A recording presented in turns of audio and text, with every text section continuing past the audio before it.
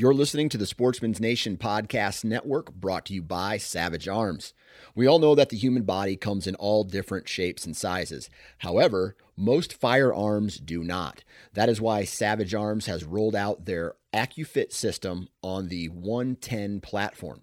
AccuFit uses interchangeable components that allow hunters to custom fit both comb height and the length of pull without taking their rifle to a gunsmith. In fact, the only tool you need is a Phillips head screwdriver. If you want to find out more information about the AccuFit customization system, visit savagearms.com.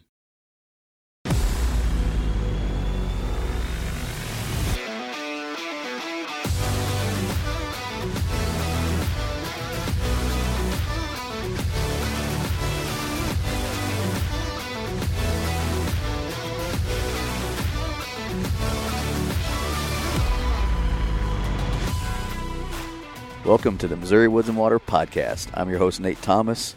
Joining me tonight, me, Micah. Yeah, I never know how to do that. I know. This started a few weeks ago, and I've just had fun with it. I have ran with it ever since. Yeah, okay. So it's fun every time. You just don't know what I'm going to do. Don't know if you're going to introduce me or if I got to say my own name, which is fine. It's whatever. Or just say me. Yeah, me. Everybody knows me. So how's it going? Going good, man. The cold looks like it's gone away, so work's finally starting to slow down a little bit, which is nice because we've been running really hard the last few weeks. Been really busy, so this episode won't come out for a few weeks. We're recording this episode on February 23rd, and it was like 68 degrees today. Yeah, it was gorgeous out. It was great. The sun was shining. Got warm. Had to take my hoodie off. It was great. Good day. Especially, sure. I had the windows down in the car. Yeah, same. I had to go to St. Louis for work today, and I had the window down all the way there. Well, not all the way there. I was driving at 6 a.m. there, but that might be all the way back. It was great. Yeah. So, but today we had our buddy Ty on again from Heartland Bowhunter, and we talked shed hunting. We also finished up his season and everything that he had going on, and then we jumped into shed hunting, and he gave us some tips and tricks, and talked a little bit about he runs a dog as well for sheds. So Ty made a giant mistake inviting us over to his house the first time we recorded the episode about Dreamer, because we saw these sheds that he finds and talked about shed hunting.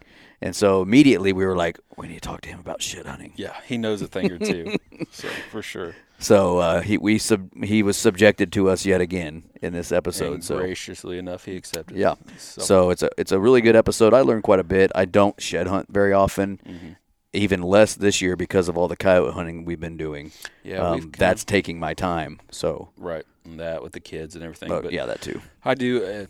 Usually when it warms up a little bit more, I try to take Brinley out and, do a little bit of walk around. We got some public ground pretty close to my house. And I mean, we never really find much, but it's always fun to get out in the woods. The temperatures are finally getting to where you can get out, especially with the kids. It's not too cold, and just get out in the woods a little bit and get some fresh air.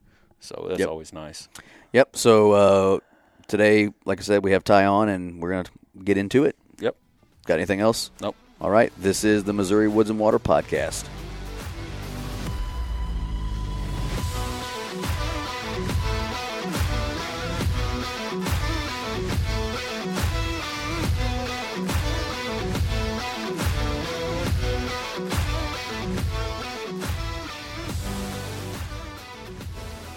All right, with us today, returning guest, Ty Easley with Heartland Bowhunter.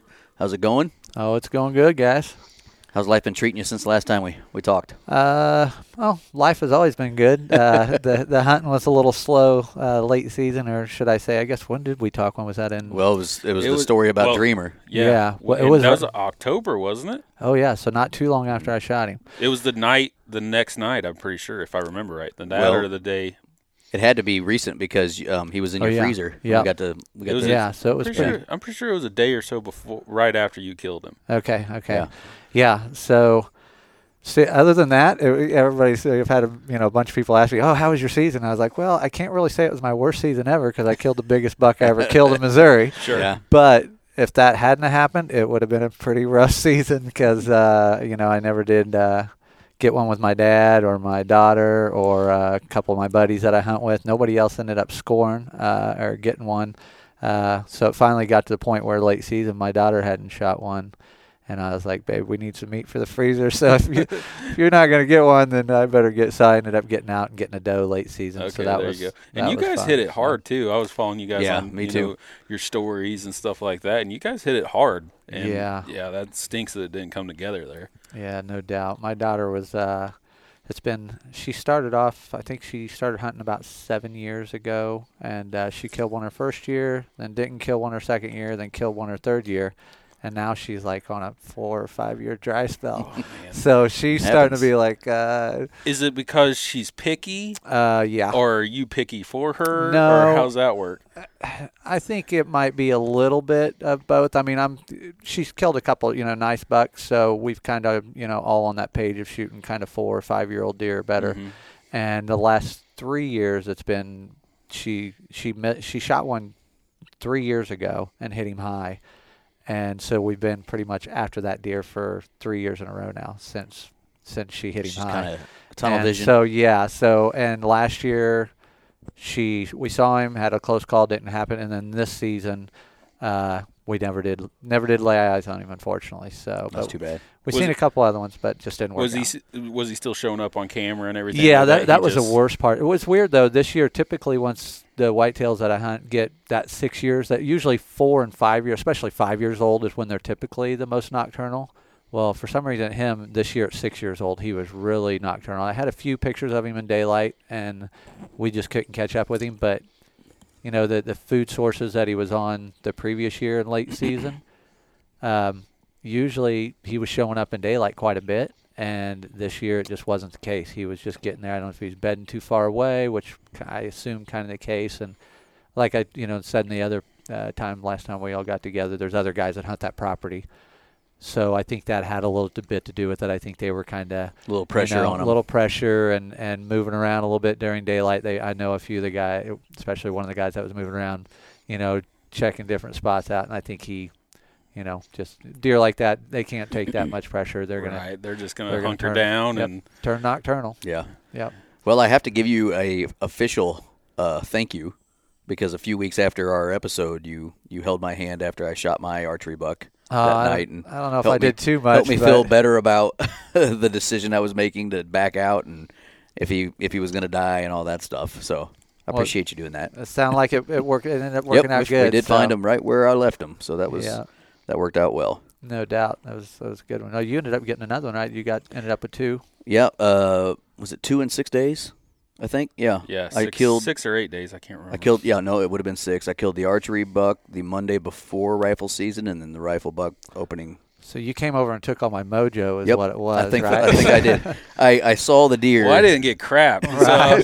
So, I took a doe. I took the mojo. You must not have got. Yeah, it didn't it. rub off on me. It was a fine year. I saw plenty of deer, but just nothing that I wanted to, put my tag on. Just those new properties and stuff like that. Still figuring those out. And up north with rifle, it just didn't have anything that we wanted to. They needed another year or two before we, should really start hunting after them. So right. That's just part of it, though. Yeah. So. I did have a quick funny story to share if we got just a second. Yep. My dad, I was hunting hard with him all year. He'll love this if he gets to hear it. And so the only encounter we had all year with him, it was early November, and we got in there. I took off early from work. We got in stand, got in early. It was probably 2:00 or so, and 2:30, and got up there about 3:30. Rolls around. He's like, "Man, I need to use the restroom," and I'm like, "Oh." I was like, well, we still got a couple hours. I was like, if you're going to do it, if you got to go now, right?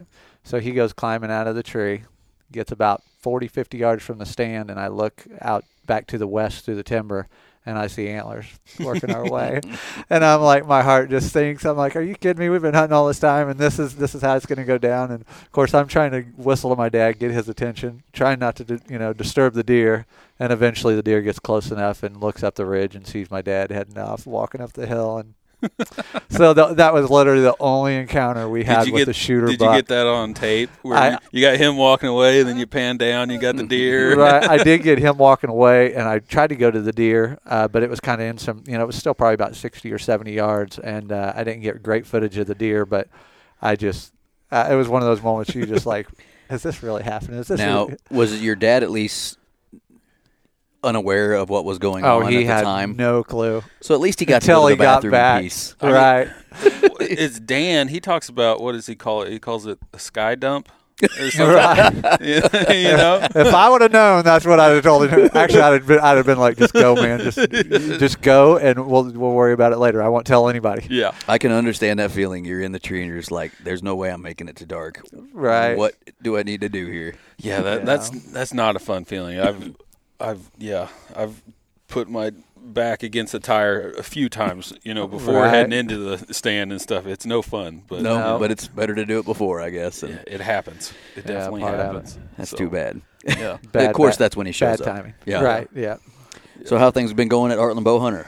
Oh, they're going good. Everybody, we all had a really good season again. Everybody, I think everybody on the team got at least one nice buck, and I know Mike and Sean both shot multiple nice bucks this year, and so yeah, it was honestly another really good season. We keep, you're expecting to have a bad year eventually, right? When you've been doing it this long, but I think with the group of guys we got, and the opportunities and places that we have to hunt, and just the time we put in and all the preparation, hard work pays off. So Somebody's bound to have Yeah. success, hopefully. yeah, and that's Yeah. the nice thing. Even if somebody does have an off year, usually there's we got 7 or 8 guys that Yeah. really put in the time, and somebody's going to make up for it. Like my year last year, I really only had the one. Usually between me and my couple of my buddies and my daughter and my dad, I usually get 3 or 4 on video. Yeah. But yeah, this past year was just kind of a struggling year for myself. That's sort of been, we're not Heartland Bowhunter, but in the Missouri Woods and Water family, in 2018, all 3 of us had, Yeah, we had a amazing booner year. years. 2019, Andy had a good year. I didn't kill anything, and you I didn't kill anything either. And then this year I had a good year, and then Andy actually, he's not going to like hearing that. You're not going to like reliving this, but Andy lost one, a good one that he shot that he lost. It's still alive. It's still alive. He didn't put a fatal he shot punched on it it. right there in the shoulder and didn't Yeah. get much penetration. So So he had that opportunity, but didn't end up capitalizing, and then Micah just didn't have it happen again. But so you're bound up, but at least so far one of us has at least had a good year, and then in one year we just really, yeah, it'd be nice to relive that year. oh but my hey, goodness, is it what wasn't is. even just us 3. It was all our buddies that we hunt Yeah, with. everybody. Everybody just had a great year. Yeah. 2018, if we could do that every year, that would. We might be up there with Heartland Bowhunter. Right. Ours was 2019 for me and the kind of my dad and me, and I think myself and 4 of my buddies all killed, and that was kind of our banner year, if you will. The only person that didn't kill that year was my daughter. So, but Yeah. yeah. Awesome. Well, good. So what we're getting into today is, I know we're sitting on today, it's February 23rd. This episode won't come out until somewhere in the beginning of March. And so deer are obviously starting to drop antlers, or already have. I've seen some that still have both sides. But so we're going to talk about shed hunting. Ty is a big shed hunter. Yeah, we're looking at a few hundred right now. That he's got a few here in his hundred basement. of them. So he loves shed hunting. He gets into dogs, and we'll get into all of that. So we're kind of just going to get into shed hunting and what Ty does when he goes out, and kind of how he goes about shed hunting, because you obviously know how to do it.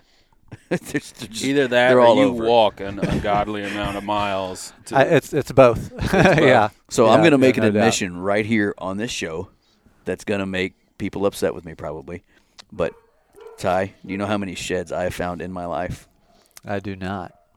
The answer is this many. Seriously? I either am unlucky or I don't pay attention well It was enough. 0. It was Is 0, what by the it way. was. Wow, that is surprising. Yeah. I've got a brother-in-law, Russell, who's part of our group, and that kid can be on the back of an ATV 80 yards away from an antler laying on the ground and go, look, there's an antler. Right. And that literally is a story that happened with Russell, myself, and Andy. And it's either I just don't have an eye for it, or they're just not where I'm at. Right. Now, full transparency, I'm not shed hunting a lot. Right. But every property I hunt, I've walked them in years past, and I just don't find any. So Yeah, that's something I gotta get better at. I'm not great at it by any means. I've gone out a few times too, specifically shed hunting, found a handful, but I'm definitely not up to your standards when it comes to it. So, but yeah, so we're definitely excited to hear some of those tips, tricks, and whatever information you have, really. So, because everybody, I mean, a lot of people get into it. I mean, it's becoming a really popular thing to do in a lot of yeah. people's. There's no doubt it is way bigger than it was when I first started and shed you hunting. probably hate that. Oh yeah, I do and I don't. I mean, it's fun. It's kind of like a scavenger hunt to go and look for them. So honestly, one of the biggest things that, to me, one of the hardest things to do during shed season is to wait and to stay out of the woods until the deer. Either for me, a lot of times I'm looking for a specific deer, and other times, even if I'm not looking for a specific deer, I try to keep my cameras going, until, late March. And I've even seen deer, as late as like the middle of April with both sides still on. That's probably the latest I've ever seen, a nice 3-year-old 8-pointer, still have both sides on. That's a long time. Is there any, I've heard, and you might know this, I've heard if they're in really good nutrition, they're really healthy, I hear that they hang on to their antlers longer. Do you know any truth to that? Yeah. I mean, I totally, believe that.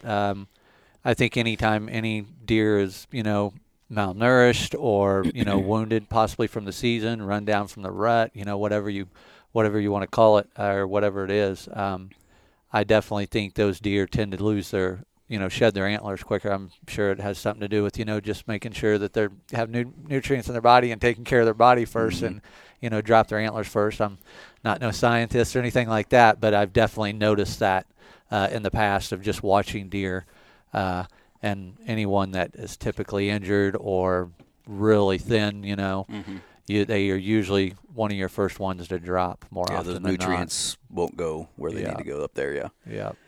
Well, what I guess to start, what are the reasons that you choose to shed hunt? I mean, obviously it's enjoyable, yes, but it also helps you with all kinds of other things. Getting intel on where deer are late season, where he might have been bedding.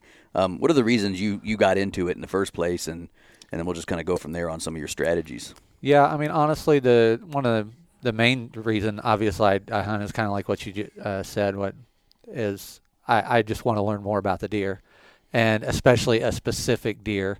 Now I know. You can say that a little loosely because sometimes you go out and you shed hunting and you might find a shed in this certain area, but that's not necessarily the area that buck stays in most of the time. Just because when you are shed hunting, the main thing that I look for first of all is food. I mean, because there's nothing more that drives a deer that time of year than his stomach, and then the cover.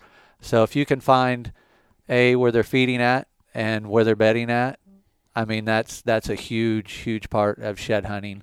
And then, just find the route that he's taken to and from. Now you always get those random sheds here and there where, they're just maybe from somebody going in too early and bumping deer around. And, they drop in kind of those random places. That's why, to me, the biggest key and one of the most important things is waiting till that deer's dropped. If you can wait till they've dropped their antlers and you're not going in and pushing them around and running them off your property even and making them shed somewhere else, that's the biggest thing. But you get those places like, public ground, which I shed hunt a bunch on public grounds. And I typically shed hunt those places sooner because it doesn't necessarily matter. Yeah, it doesn't. And more people are probably going to be in there. So many people are going to be in and out of there, and part of that is just kind of getting lucky. You're being there hopefully right after he drops them because you could be in there one day and walk it all, and he drops them the next day, and another guy walks in right where you're at and pick them up. So it's kind of random. So that's what I typically do is shed hunt on public ground first and try to leave my spots alone as long as I can and let the cameras tell me when they drop and then when I'm going in. So you're still just going into your properties, getting your chips, coming back, and then you're just waiting, playing the waiting game. Yep. And especially this year, we with this cold weather, this extreme, in Missouri here, we've had some, temperatures we haven't seen since I think they said like 89. That cold. We broke several records. I know that. Yeah. So we've been what I was getting at. We actually fed them through late season this year, which hopefully in turn will help kind of narrow our search down for some of the sheds. But we were taking alfalfa flakes and bales and then mixing that with corn and trying to help the herd get through, because we have quite a few bucks that we're really excited to hunt next year, and we wanted to help them get through that season. It's pretty bad. You don't want to go out there and find a deadhead of one that you kind of like kept track of, keeping your fingers crossed as you're walking through. Yeah. Yeah. I mean, if it were dead, you'd want to find it, but at the same time, that's the last thing you probably want to see laying there. Oh, yeah. Yeah, it is. It's definitely a double-edged sword. You definitely are like, oh, yeah, I'm glad I found it, but it can be, more disappointing than anything. I'd much rather pick up their sheds than pick up their dead head, for sure. Right. So you were, a lot of it's obviously for intel, and you have the way you hunt, you want your deer to get mature. Right. So you can have a lot of these deer that you might find their sheds for 4 straight years, potentially. What are some things, and you were telling us a little bit of story before we started recording that I'm sure you'll touch on here. What are the things you use from finding a particular deer's sheds year in and year out? I mean, how many times have you been able to find a specific buck's sheds more than once? Yeah, so typically, most of the deer we try to start hunting are generally about 5 years old. It used to be 4. Now, about the last 3 or 4 years, it's been 5 and older. So to find a buck sheds more than 3 years in a row is pretty difficult to do. I've done it a couple times, maybe I think 2 or 3 times, where I've found at least 4 years of sheds to a deer, which is pretty difficult to do, a wild whitetail. But most of the time I'll find a year, like Dreamer. I had two years of his sheds. And most of them, and that's the other thing, I may have had maybe a 1.5 year old shed from him, or 2.5, but a lot of times you don't really start recognizing a deer until they hit about 3 years old. Yeah, once they get their own characteristics and stuff, and you can really pinpoint them. Yeah. Right. Unless they got something really weird, some real distinguishing feature. But usually it's a 3-year-old before I start even noticing, or having an idea of what kind of potential that deer is going to have. So, but, as far as I can't remember. What were you asking right there at the end? I can't remember. So, like, what are some of the things that help you when you find a specific deer's sheds? Oh, yeah. Year after year. Yeah. Even if it's just 2 years in a row before. Yeah, obviously the location of the shed is the biggest thing. Yeah. I mean, that is the big thing. It just helps pinpoint. I honestly, I don't like finding them. I mean, even though they're the easiest to find in food plots, I'd much rather find them in a travel corridor between food and bedding, or find it in their bedding. Or right around there, because then that puts more of the pieces of the story together. Because most of the time our cameras are near the food plot, because we're not keeping our cameras back in their bedding area, because obviously we don't want to go back in their bedding area. So I would prefer to find sheds in those areas.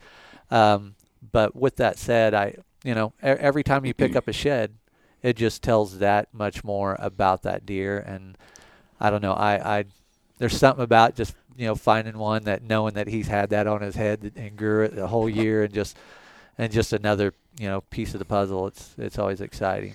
Yeah. Do you find that like when you do find them on the trails and stuff like that, do you find that they keep those patterns for a certain period of time, or is it yearly, or seasonally, however you want to put it? Yeah, especially when they're dropping their antlers. About now, we'll say, have you take that data, because you were telling us the last time we talked, you are data driven. You record a lot. Yeah. Do you take that data and compare it to their August, September movements, their movements throughout the rut, and then when you're finding their sheds, and even trail cam pictures that you got throughout March? But are you seeing some of these bucks that are that are in the same areas? Or are you seeing just a whole change a lot of times after the rut's over? No, I mean, typically, a lot of times I'll have some bucks that will show up and rut in a certain area. That buck my daughter was hunting that we talked about, I won't get pictures of him all summer long until about the beginning of October, and then he shows up and he'll stay there typically till right around February or so. And I picked up one of his sheds, last year. Wow. Now he didn't drop last year till the 24th, which today's the 23rd. Mm-hmm. So he should be dropping tomorrow. So I should be able to go find, no. I mean, it's funny I say 3 that. 3 p.m. you need to be out there, right? Yeah, it's funny I say that because honestly, I've noticed that pattern a lot throughout the years of certain bucks. I had a buck I called Sendero buck. It's one of the deer that I've found 4 years of sheds to. And every year, he was one of the, this was really before I was running trail cameras very much, but every year, he would drop. He would be like one of the last bucks to drop on the farm. He almost always dropped right about the first week of March, which is so hard. I mean, to stay out of off there till March. But it usually made for good shed hunts. I mean, because when I go in there, they all had dropped. Most of the deer had dropped by that first week or second week of March when I went in to look for his. But it's funny because I found his sheds really over a pretty big area, for overall 4 years when I look back at that. I mean, probably it was kind of in a big section that's maybe, approximately a half mile by a half mile, kind of surrounded by roads. Mm-hmm. And I've found some of his sheds on the front side of that section and some closer to the back side. I mean, a good, almost a quarter mile away from each other. Not the same year, but, from year to year. Yeah. Right. So it don't always hold true as far as, there is no absolute, when it comes to whitetails. Right. Sure. I think a big part of that is because of pressure. I mean, a lot of times people go in and they bump deer. And then part of it is, late season. They're looking for food. There's not a lot of food out there, so they have to move. They have to go find, wherever it's at. So that's like I said, one of the two biggest things is if you can be patient and wait till the deer drop, and I know that's not always possible, especially on public ground. Mm-hmm. But the other one is if you can find what they're feeding on. I mean, that's a big part of it. If you can find where they're feeding and where they're bedding, those two things, are huge. Well, and go ahead, Micah. Well, when you go out there, do you do like a zigzag pattern, or you specifically? Or do you focus on certain features? Like, this is where they're bedding. I'm going to go walk around their bedding. If I don't find it there, I'm going to go to the food or whatever. Yeah. So they're bedding. I usually start at the beginning of the year. I usually walk food for quite a while. I mean, so I don't mind if I'm going to. I'll even shed hunt on farms that I know that I really don't want to shed hunt the whole farm, mm-hmm. but I'll check food sources. At usually the beginning of shed season, which for me is about. Beginning of February, maybe the third week of January. I was going to say January 16th. Yeah, I mean, it can be, but again, you get back to, I don't want to get out too soon. But yeah, some of those bigger deer, a lot of times will drop sooner. Mm-hmm. I don't know. I assume it's because they probably rut a little harder, chasing does. A little more rundown. A little more rundown. And a lot of times, it's not always true because, like I said, that one buck March every year. So, but yeah, I usually shed hunt food at the beginning of the year, at least for the first couple weeks. And once I start getting into the bedding areas, I try not to get into the bedding areas till usually right around the middle of February. And then I'll hit them once, and then I'll leave them alone for about 3 or 4 weeks. And that's why, I'll rotate to different places that I shed hunt. And unfortunately, I still have to work. If I could find a lot more sheds if I didn't have that dang job. But I get out when I can. Spend a lot more money too if you didn't have a job. Yeah, you'd be bored. Right. But yeah, I that's kind of what I go off of. I hunt the food plots first, and then slowly start dipping back into the bedding areas. As far as zigzagging back and forth, I mean.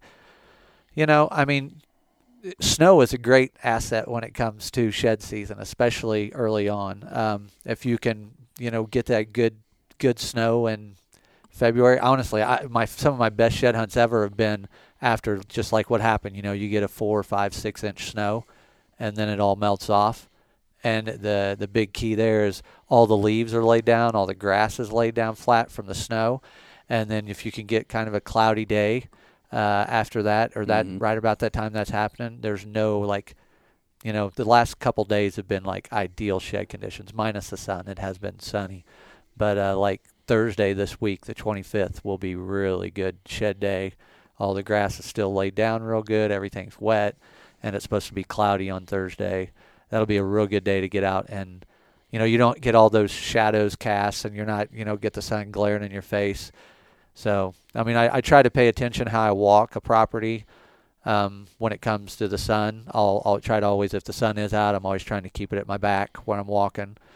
So the sun is shining on the sheds, versus looking in and you're squinting and making sure you're wearing a bill, your hat. And, so, those are kind of little tricks that I pay attention to. It's just like deer hunting, it's not any one thing. Like I always tell everybody, it's all the little things that you pay attention to. But I was thinking, food, bedding, and then, this time of year, it's so easy to find travel paths. Oh, yeah. Because they're just... with the snow, especially. Especially with the snow. They're just, boom, there they are. Everything's dead, and you can see where they walk. And I was thinking, that's probably the 3 areas that you would focus on is travel corridors, bedding, food. But I never thought about, and it makes sense after you say it, you don't want to be in their bedding area every day because then they're not going to be there. Yeah. They're going to stop going there because you keep bothering them. Yep. And that makes a lot of sense. Yeah. Yep. And it's tough. When you got snow on the ground, it's real beneficial, like I said, especially bedding. Obviously you can see their trails a lot easier.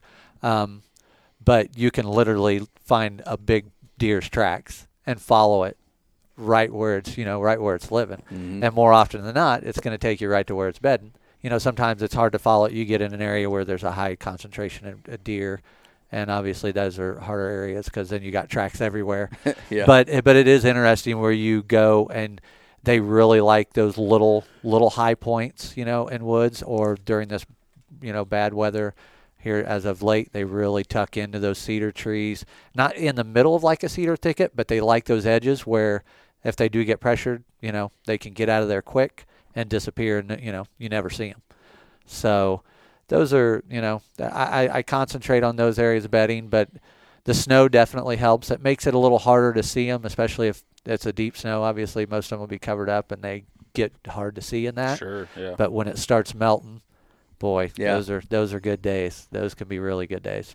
I go back to a day which probably has nothing to do with me never seeing this deer again, but I was walking one of the properties I hunt after the 2018 season, and it just snowed, and I think I was bored, and I thought, I'm going to go walk around and look for some sheds. It was middle February, and I'm in the snow, not being quiet, just walking through the snow, and I get to this, I don't know how to explain them other than a curtain of vines, and I get from me to you, which is 5 feet for people listening. And all of a sudden, this deer. 6 feet. We got to keep 6 feet. 6 Yeah. foot Oh, distance. yeah, sorry. This deer stands up on the other side of this wall, a curtain, and takes off. And it's this deer that I had nicknamed Sub-Zero, just running away. Cool name, by the way. Yeah, Mortal Kombat characters. And that's the last time I ever saw that deer alive. Oh, man. No, I do take that back. The next year I saw him, he had busted off his entire right side right before the season started. But it was cool to walk around there and see. I mean, he had been in there. He was chewing on little berries. It looked like he was bleeding, but those little berries. And he had laid down in 4, 5, 6 different spots just in that little area over the last 24 to 48 hours after that snow. Of course, he ran away with both antlers on. Right. So. You're like, drop him. As you're running. But that's pretty cool. I didn't think of that. Do you put any... Would you prefer to find a set of antlers together, or would you rather find an antler? Well, obviously. Yeah.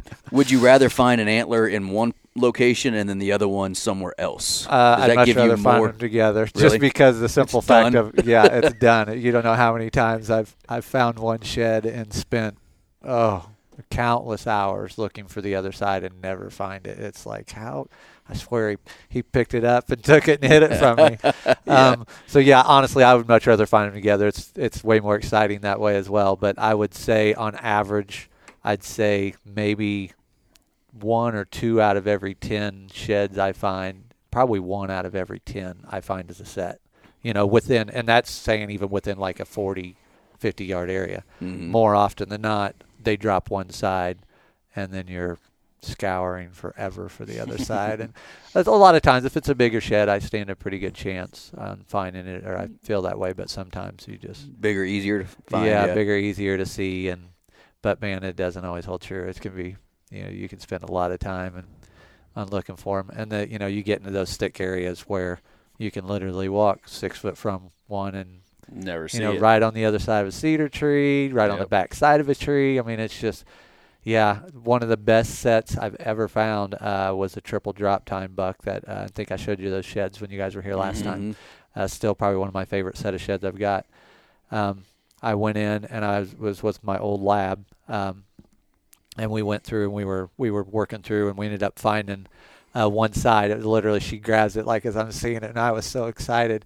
And we sit there for, probably an hour and a half, 2 hours after that. I'm just looking everywhere for the other side. Couldn't find it. Come back the next day, look everywhere, couldn't find it. My dad comes back with me, look everywhere, couldn't find it. Finally, I'm like, okay, we're going one last time. We're literally going to start where we found the first one, and we're just going to do circles and then move out like 5-10 yards each time. And it was hilarious because he ended up finding it about 25 yards from the first shed. Oh, man. And it was on public ground. And they had been trimming some trees. And they come in and they threw, I don't remember if I told you guys this. Yeah. They threw some brush right on top of the shed. And my dad got lucky and just happened to look down and saw the shed in there. And, we were excited. You probably walked over that. Oh, I guarantee I walked within 3 or 4 yards of that shed more times than I want to count. Yeah. I mean, probably embarrassing, That's pretty cool. Yeah. So that was, I mean, they blend in. Boy, they can really blend in. So. Yeah. Well, you brought it up a second ago, but you have a dog that you just She's laying right here. Yeah, Faith, right? Faith's Faith's her name, and then you had a dog prior. And so do you take her out with you every time?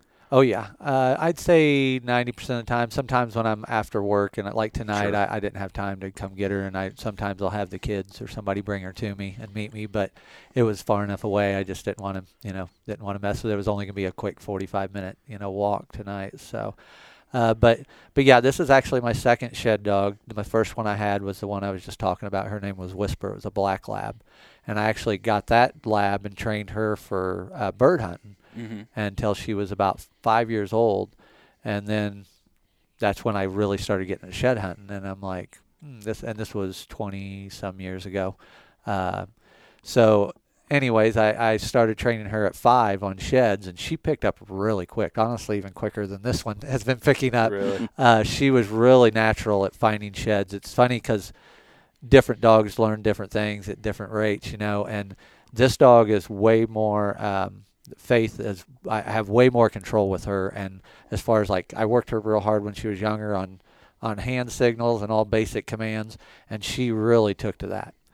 Where my old lab, I just kind of took her and just worked her on sheds and didn't really work her as much on the other things, on hand signals and everything. And so she does really great on, if I want her to go any direction, I can send her in any direction, and she, listens well, and she covers real well, but she just hasn't really picked up on the shed aspect of it real good yet. It's just beginning, I guess we're about halfway through her second season, so she's just now 2. Yeah, I mean, so she's young, right? And I'm sure she'll get there. She's found, a few by herself, but yeah, working with dogs, I just love having that extra one because, like I said, there's so many times where I'm usually scanning out in front of me when I'm walking, anywhere from 10 to, 30, 40 yards out. So if I can have a dog working that, 10-yard area and in towards me at my feet, back and forth, that's where I want my dog working if I can. Now, my old lab would disappear sometimes, and she'd show up with a shed in her mouth, which I was all about that. There's no better Wish feeling. I knew where you got that. Yeah, there's no better feeling than looking up and seeing your dog coming back with your shed. I mean, I say no better feeling, but it's pretty exciting, after you spent that much time working with them. But her, I haven't really had that happen yet. Everyone she's picked up, I've pretty much, seen her where she's, dropped down on it, which is fine. She tends to work a little closer, but it just kind of what you prefer, Did you have any sort of go into it with any sort of training on how to train the dog, or did you just I want her to do this, so I'm just going to keep on repeating that process? Or So my first lab, I trained her on hand signals a little bit too, and I watched actually another buddy of mine and I kind of were training our dogs at the same time, and we got into a video series. I can't even remember what it was, but it was hand signals for dogs basically. And that's one thing when you're bird hunting. It's a huge deal. If your dog doesn't see the bird go down, then you got to be able to direct it on which direction to go. So working her, that's almost I almost wonder if it kind of hindered her a little bit, because I worked her so much on hand signals, and then when I started working her on sheds out in the yard and just having her find them, she would find them all right, but I noticed her really looking back at me a lot, like wanting me to give her direction on where to go. And I almost think that was maybe a little bit of a mistake. I wish I would have worked her on finding sheds first and then slowly introduced the hand signals, instead of being so, dependent it's almost, on you almost dependent, like instead of independent. I think her idea is, I know when we go out, she thinks I know where every shed's at. And unfortunately, I wish I did, but I don't. Where is it, Daddy? So she's used to me working her in the yard, and there's 3 sheds. Oh, I mean, I shouldn't say this, but there's 3 sheds in my yard right now. I can go find my first shed ever. Yes. Now I'm going to have people walking around my house at night looking for my sheds. But I'll leave sheds out for a considerable amount of time, just to try to let the scent get off of them. So when she goes and looking, and that's the other thing with this one, she goes a lot off of scent, and they sell an antler scent that you can put on there. I don't know if it's too strong of a scent, and obviously not every antler is fresh when you got in the woods. So I've really been working with her on the sheds that I got in the yard, or out in pretty open spaces, because I want her to get to where she can see the shed and go after it, instead of trying to smell everything. I mean, it's natural for dogs to use its nose. Yeah, right. And which I've seen her totally turn on a couple big sheds out in the field, and I can see it plain as day, and she's working and she don't see it, but I can see her get on the downwind side, and boy, she'll hit the brakes, and the bird, tail starts wagging, starts getting birdie, and goes right to it. So I know she uses her nose a lot. And there's unfortunately just some sheds, once they've been on the ground for a considerable amount of time, I just don't think they hold a scent, or not much of one. Okay. Is she a lab also, or is she? Yeah, she's a silver lab. Okay, I was gonna say she looks beautiful. She looks kind of like a Weimaraner. Weimaraner. And so there's been a lot of discussion. So when I first started looking for, I wanted a chocolate when we found her. At first, and I know there's a lot. Hopefully, we don't get any hate mail or any haters, because I know there's a lot of breeders out there that don't consider the silver lab an actual lab, which, maybe that's the case. I'm not here to argue news that. to me. I don't know anything about labs. Yeah, but I kind of found out afterwards, because we had a few people through Heartland Bowhunter that's like, oh, I'm never going to watch your show again. And are you serious? Yeah. Wow. And I'm like, hey, look, I was like, I'm not trying to offend anybody. I understand where they're coming from, but to me, I mean, I think she's a beautiful dog. She works well, but yeah, she's considered a silver lab. We bought her from a breeder down south of here, a couple hours. So is it technically considered a genetic weakness? Yeah. So that color is, I guess, from reading, is not like an actual color that a lab will have. So they're still registered, but you register them under like a chocolate color. But there's other colors of labs also. Can't remember what the color is right now, but it's like kind of like I don't want to call it burgundy. I can't remember the name of it, but it's kind of like between a yellow and like a reddish color. Yeah. Real pretty, labs. But again, they're the same same kind of deal where they have to be registered under. It's the same with my dog's a German Shepherd, and I've learned a lot about German Shepherds since owning him, and he's what's considered a black sable German Shepherd, and there's all these different types of colors that are breed standards. Well, apparently the white German Shepherd is considered a genetic weakness, and they're not a recognized quote unquote breed color, and I think there's another color that's not recognized. And I mean, you can get pretty into the weeds on it for sure, but yeah, so I get it. I mean, every breed has certain things that are I wouldn't give a crap. No, I don't care either. Yeah, I got two. Well, I mean, they're probably pit bulls, but I have no idea. I mean, they're mutts to me, but they're just they are. A dog can. A dog that can find sheds, that's good in my book for sure. Exactly. Yeah, and I mean, it's funny because, I belong to a few different shed, pages online on Facebook and Instagram, and you see every walk, every breed of dog that people try to, go teach and shed hunt. So, I mean, if it'll go pick up an antler, then so be it. Yeah, that's awesome. I mean, that's kind of what – I mean, I've always loved the looks of labs, and then when we found, this one, my wife actually found – the silver lab as a puppy online, and we kind of looked at them a little bit, but they were all like crazy expensive. Like, well, I say for me anyways, at $1,500, or more for one. And then we got lucky and found her for $500. She was the last one in that litter, and I sent my wife. I was like, well, go down and look at her, which pretty much you send your wife to go. Yeah, you know it's going to happen. It's a puppy. Yeah, you're in trouble. Yeah, no doubt. But she's been so much fun. She's just, and not even just shed hunt. I mean, she is like the happiest dog I've ever owned. I mean, she has got the best mood, and just, we've really enjoyed having her around just as a family pet, not only a shed dog, but well, and you take her out with you, and I mean, it's you kind of have that camaraderie with her. Oh yeah. Every time you go out with her, and yeah, training her is more things you're doing with them, and I always wondered how you trained them. So essentially, you just start off not to get too in detail on training a dog, but you essentially start off by introducing an antler to her, and this is the scent that I want you finding. Yeah, that's kind of, I mean, the only two things I ever really play with her is I don't really play with her in antlers because I don't like going and throwing them so much. I mean, just because I don't want her having that idea of I know where everyone's at, and I throw it out and then you go get it, because then if we go out shed hunting, she's like, okay, well, where's the antler? Yeah. You're not carrying an antler to throw me. So I've been real careful with that. But as far as we kind of mentioned about the scent, that, they have that antler scent that you can add to an antler, which I've kind of mixed emotions on that a little bit. I'm sure, I have used that a little bit.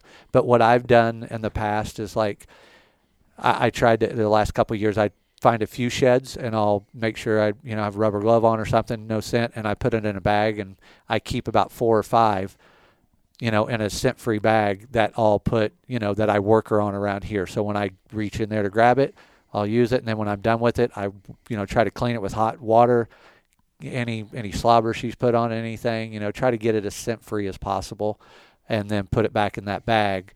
And, hopefully that kind of contains that antler smell to it. But, I mean, like any dog, the first things you want to do, you got to have control of your dog.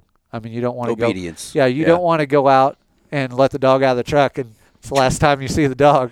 So, I mean, obedience obviously is the number. So you can't take Tango. No, I got a funny story about that, actually. It happened tonight. I need to repair my fence. But anyways, Tango, every once in a while, he'll get out and he just roams the neighborhood. He'll eventually come back. He comes home, but he's gone. He'll eventually come back, but I don't like him being out there, with the road and everything like that. Right. So Amy, on my way home from work, Amy texts me, hey, Tango got out again. I'm like, okay. So I get home, like, he hasn't come back yet. Nope, hasn't made it. I'm like, okay, well, I'll go out and look for him. I drove around probably 30, 45 minutes. Oh, no. I come back, still ain't made it. Like, nope. All of a sudden, he comes out from the back door. Or he was in the bathroom in the in our room. I was like, are you serious? No, that's funny. I mean, that's funny. Yeah, because usually, I mean, like I said, he always comes back within 30, 45 minutes or something like that. I'm like, he still hasn't made it? And I'm like, that's just weird. I don't like that. Or I usually at least see him, I'll drive, and he usually hits up a few neighbors and talks to their dog for a little bit and doesn't really do much. But so I was kind of freaking out, and I was like, "Oh man, this ain't good." I didn't see him. I didn't see him nowhere. But he likes to get in our bath. We have a little half bath in our room, and it's got a little nook underneath the sink, and that's where he sleeps. He's got his own little bed in there, and he must have just been tucked in there, and Amy didn't notice it. That's funny. Yeah, it's hilarious. It was quite humorous. I was a little irritated, but it was pretty funny there. So yeah.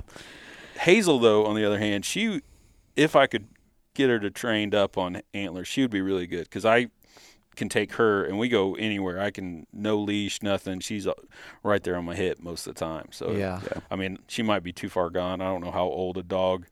They say you can't teach an old dog to do tricks. I don't know if that's true or not, but I mean, it's worth a shot, I guess. Yeah. That other one I had, she was, like I said, I didn't even start working her till 5, and she was, by the time she was 7, she was, on it. I mean, she was really good, and yeah, I didn't, but yeah, I mean, the main thing is the beginning obedience. Mm-hmm. Yeah, I mean, like I said, you got to have control of your dog, and then the next thing I worked with Faith on was hand signals, which I don't know if I'll do that next time. I don't think I'll hit it that hard and really drill it into them that much next time.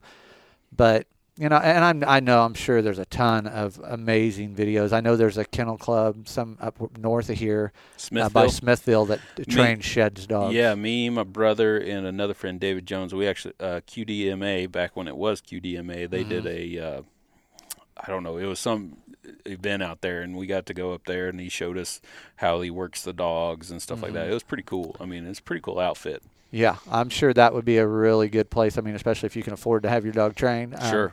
I enjoy the training process, and I really want the dog to respond well to me and kind of build that, bond and friendship. So I couldn't imagine taking my dog to have someone train it, but that's just me, Yeah. Personally, a lot of people don't want to spend that much time and don't have the time, to do it. I'm sure I wouldn't even want to know how many hours you probably have in working. Oh yeah. So yeah. It's a lot, just training a dog in general. It's a process for sure. No doubt. But she really shines well with a dog, I think, when you get into those thickets. When you're in an open field, obviously there's not a big need for a dog. If you're in pretty open timber, again, not a giant need. But you get into those bedding areas where you can't cover everything. I mean, and just too thick. That's when you're a dog will really help you out. Come in handy. I can see that. For sure. Yeah, I don't want to walk through that. Yeah, even then, yeah, for sure. Well, I mean, and for people who don't have dogs or aren't going to have shed hunting dogs, you also gave a lot of good tips on the other side. I think one main thing that I learned on this was, and it makes sense when you say it, but it never crossed my mind, is if you're going to be shed hunting a piece of private ground especially, don't go in there and just walk every day and blow it up, because you could have maybe found a set of sheds off of a monster you were after, but after the 4th straight day of bumping him out of his bed, and you might not even known it, you might have just been, because you're probably not paying attention to the wind when you're shed hunting. So you're just walking with the wind to your back, and you blow him out 300 yards away 4 straight days, and the 5th day he goes, you know what? I'm going somewhere else. I'm tired of this. Yeah. And now he's living somewhere else for the next 2 months, and he drops him over there. Right. So that makes a lot of sense. I didn't even really think of it that way. Yeah. If I'm by myself, I usually don't pay attention to the wind. I pay more attention to where the sun's at if the sun's out. Mm-hmm. If I'm with my dog, obviously I pay attention to the wind then, because she can use the wind. But that is such a huge thing. And I mean, who knows how many people are shed hunting around you that are running deer onto you, and if you're not pushing them off, you're going to be finding sheds of deer that may even not live on you all the time. So I mean, it's a huge. That's one of the hardest things for most shed hunters is being patient and to stay out. And that could compound itself. If they keep bumping them off of that property, I mean, it could go into hunting season. Oh yeah, no, that just might stay on you altogether. Yep. I totally agree. I mean, any time a deer feels uncomfortable because it's not, and I say any deer. I mean, I'm mainly talking about the mature, 4, 5, 6-year-old deer that just don't take too much pressure. I mean, they just don't take as much as your average, year and a half old deer that will stand up and look at you and not know what's really going on. It's not a big deal to them. They haven't really learned, the ins and outs of staying alive yet. Right. So, yeah, that's that yearling. That yearling that gets comes to the base of your tree every night and just looks up Right. at you, or not even look up at you, just hangs out around you for an hour and a half. Right. Not the end of the Watches you like climb out of your tree stand and walk away, and just sits there and watches you. Yeah. Or vice versa, watches you climbing into it. You almost want to like throw a wet newspaper at him and be like, "Stop being so stupid." Right. Yep. I mean, they gotta learn. It just takes them a few years, but Yeah. Well, awesome. Well, this is shed hunting season. Yeah. Like I said, people aren't going to probably hear this till the beginning of March. We're recording on February 23rd, but this is the time of the year. I mean, people have already been out. I know I've been seeing stuff on the old social media. Mm-hmm. oh yeah. And but Yeah, there's if it hits in March 1st and you haven't been out yet, that's the perfect time to go. Definitely need I to mean, go. that's Start when going you then. want it. That's really if I could stay out of every place, yeah. I would say March 1st would be like the best time, or even like the middle of March if you can wait that long. But there's that fine line of once you want to hit it before everything starts greening up, because as soon as those bushes start, then it gets harder. way harder to Well, see. that, and if depending on how long they're on the ground, the squirrels get to Exactly. them, and Yeah. chew 'em Mice. up, and Yeah. mice and things like Yeah. that too. Right. So The best thing, just like deer season, if you got trail cameras, utilize them. Yep. I mean, because they'll tell you when it's time to go. Yeah, Friday night I was driving to my parents', and 4 bucks crossed the road. It was right before dark when I was driving over there, and 4 bucks crossed the road that were decent, 120-inch type of bucks, all with each other, and all 4 of them had both sets, Yeah. or both sides still on. I saw So a group of 3 the other day. One was a decent, and then the other 2 were just little 4-pointers or whatnot. But there's yeah, plenty of them holding on. So Yeah. And it's one other quick thing. It's amazing how often you find, because you said, you got 4 deer, and they're all this is a time of year bucks are bachelor grouped up. So typically if you find one shed, usually other bucks be are 12 of around, and they're serious. I mean, there's so many times I find 2 or 3 sheds in an area, and they may be from 2 or 3 different deer. Yeah. So, that's a very – I joke around sometimes. I wonder if it's like a yawn. When one yawns, another person yawns. When one deer drops an antler, another deer drops an antler. Because it's amazing how often I'll find, different sheds from different bucks together. Oh, it makes sense. Very cool. That's awesome. Well, we appreciate you coming on and talking about some shed hunting. Oh, It's no problem. it's a fun thing for a lot of people to do this time of year. There's not a whole lot.